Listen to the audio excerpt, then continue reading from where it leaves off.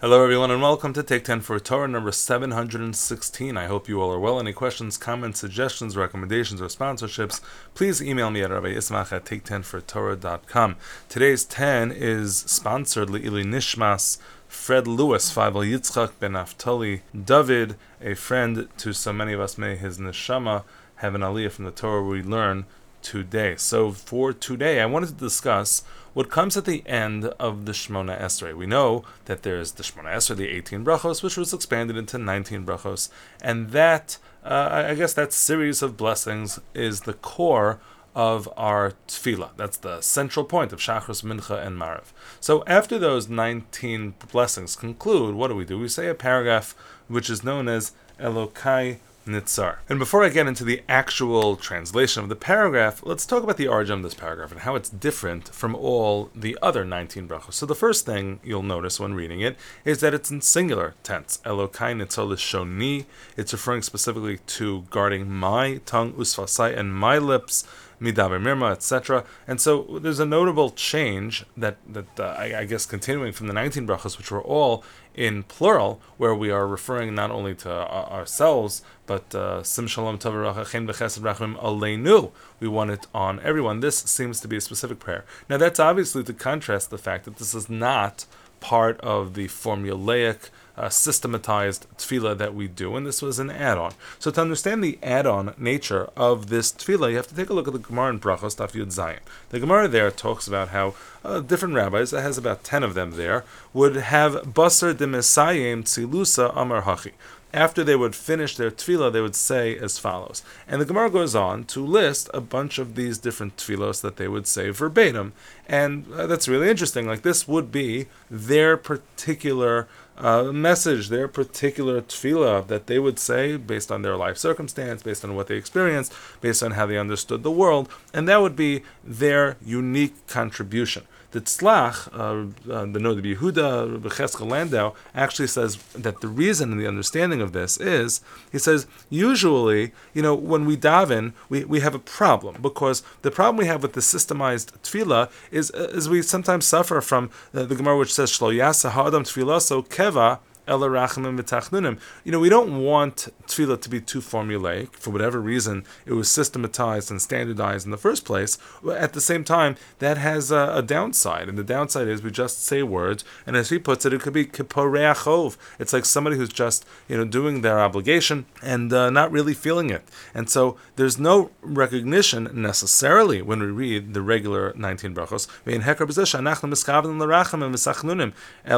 We're just paying back an obligation. There's no recognition that we're doing things out of a sense of supplication and real connection to Hashem. And so therefore, at the end of davening, they would specifically have this section where they were able to pour themselves into their tefillah. And so this paragraph would sort of be their customized effort. Now, whether or not they'd say this every single day, whether or not they'd say this most of the time, it's not clear. And what's most interesting is they're all asking for different things. I'll give you some of the examples. Some of them are very well known, some of these tefillah. So, for example, Rav Basar Silusa, what did Rav say after he concluded? So you hear Atzam Lefenecha, Hashem Elokeinu shetitin lanu chayim aruchim, chayim shal shalom, chayim shal tova, chayim shal bracha, chayim shal parnasa. So this is going to sound very familiar. We know this paragraph. This paragraph was I guess, borrowed to be able to be used for Birchas HaChodesh. So we say this about once a month, when we bring in the new moon and we celebrate the fact that we're about to bring in the moon, and we talk about these sort of generalized, we want a life of all good. And so this paragraph really covers all the bases: riches and honor, fear of heaven, health, no shame and confusion, peace, good, blessing, sustenance. It's sort of a general type of tefillah, which was drawn from this Gemara over here, specifically from Rav's end of his Amidah, and we take it to Rosh Chodesh. It's not the only one. There are others that were taken from here as well. For example, a very well-known one is Rava. Rava would say, Basar Tzilus Amar Hachi, Elokai ad shelo notzarti eino kedai, ve'achshav shenotzarti ki'ilu lo notzarti. Until I was born, I wasn't worth anything. Now that I have, I haven't done much since. Afrani b'chayai, kal v'chamer b'misasi. I am in dust in my lifetime, and so much more so after I'm no longer alive. I'm like a kli. It's a very depressing and degrading tefillah. And when do we say this? We say this during our vidui on Yom Kippur. And so this was drawn from this Gemara, not for the end of Shemona Esrei. Rava, I guess, felt this a lot. Rava expressed this all the time. but specifically we draw from this before we do Vidui on Yom Kippur. Others have different issues that they brought up in their own personal tefillah. Some say that Rav Alexandri would say the following expression. He would refer to the obstacles that get in the way of his Yiras Shamayim, his fear of God. And so he said, Ribon ha'olamim galui v'yadua lefnecha sheritzoneinu lasas ritzonecha. We want to do what you want, God. We want to do the right thing. Umi ma'akev, what gets in the way? Sa'ar shebe'isa v'shibud malchios. The sa'ar shebe'isa, very famous expression, the leaven in the bread. This is where we have this metaphor of the leaven referring to the Yetzer Hara used. And also shibud malchios, the fact that other kingdoms are above us, we don't necessarily get to make our own decisions. We're not fully autonomous. That makes it difficult for people. May you save us from those challenges. And so here we have Rav Alexandri just referring to obstacles that got in the way of his Yiras Shamayim. But of course there are others as well. There's a focus that Reb Chia has simply Hashem Elokeinu shetehei torascha umunasenu. He wants that our Torah should be our occupation. That was his issue that he wanted to come into the day with. We have Reb Zera, who said, Basab de Mitzayim, after he davened, he said, Hashem Elokeinu shelo nechte, v'lo nevosh, v'lo nikalem, me'avosenu.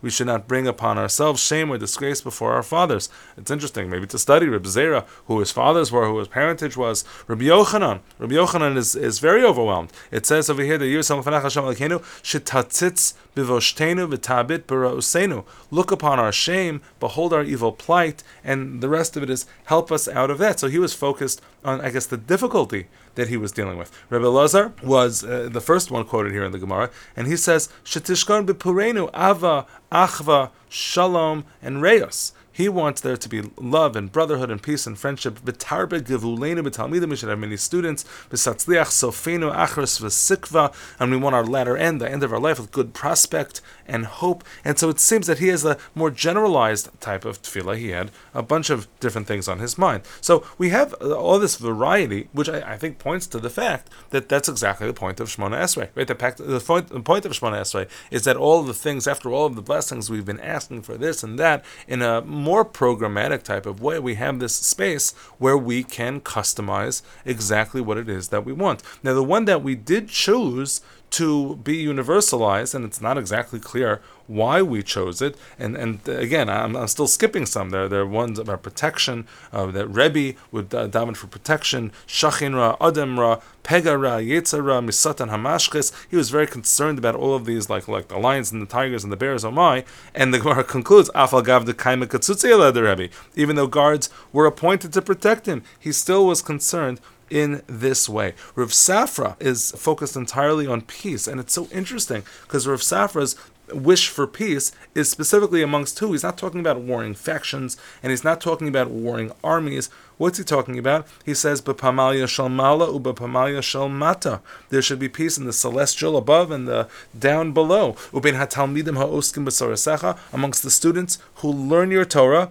Bein oskin lishma, bein oskin shelo lishma. He was concerned about those who were learning for the proper reasons and those who were learning perhaps for improper reasons. Oskin shelo lishma, and he wanted those people to change. So his focus was entirely on specifically the students of Torah study and the ones who may not have been doing it, for the best intentions. And so here we have such specific examples of tefillos that were chosen by these individuals, and yet the one that we choose as the close for every single one of our prayers every single day is the final one here, which is Marbrei de Ravina, Ki Havi Mitzayim Tzilustei Amar Hachi. And we're not going to be able to get into the details. Hopefully I'll do that a different day. But let's just take a look at what the theme is over here of this paragraph, the one that we say all the time, as opposed to all these others. It begins with a plea for the lashon, for the tongue, for the sfasayim, for the lips to speak properly. It refers to a person's station amongst others. There are those who curse me, and I want them to be quieted. I don't want to cause them trouble so that they curse me in the first place. All of the things that theoretically might threaten me over the course of the day should be diminished. Those who plot against me, they should be foiled and their plots shouldn't go anywhere. It's really interesting that this is the one that we choose after the entirety of the Shemona Esrei. Not very lofty ideas, although there is a mention over here, open my heart to Torah, and I want to pursue mitzvos. And so what I'd like to do in a separate 10 is really just focus on this paragraph. But understanding that this paragraph is one of many. also hopefully should inspire us to realize that we can add our own. And particularly at this part of the Amidah, we could say whatever it is that we want. We can completely customize our own solution for our prayers, for the struggles and the problems that we deal with, and the hopes that we have. Have a great day.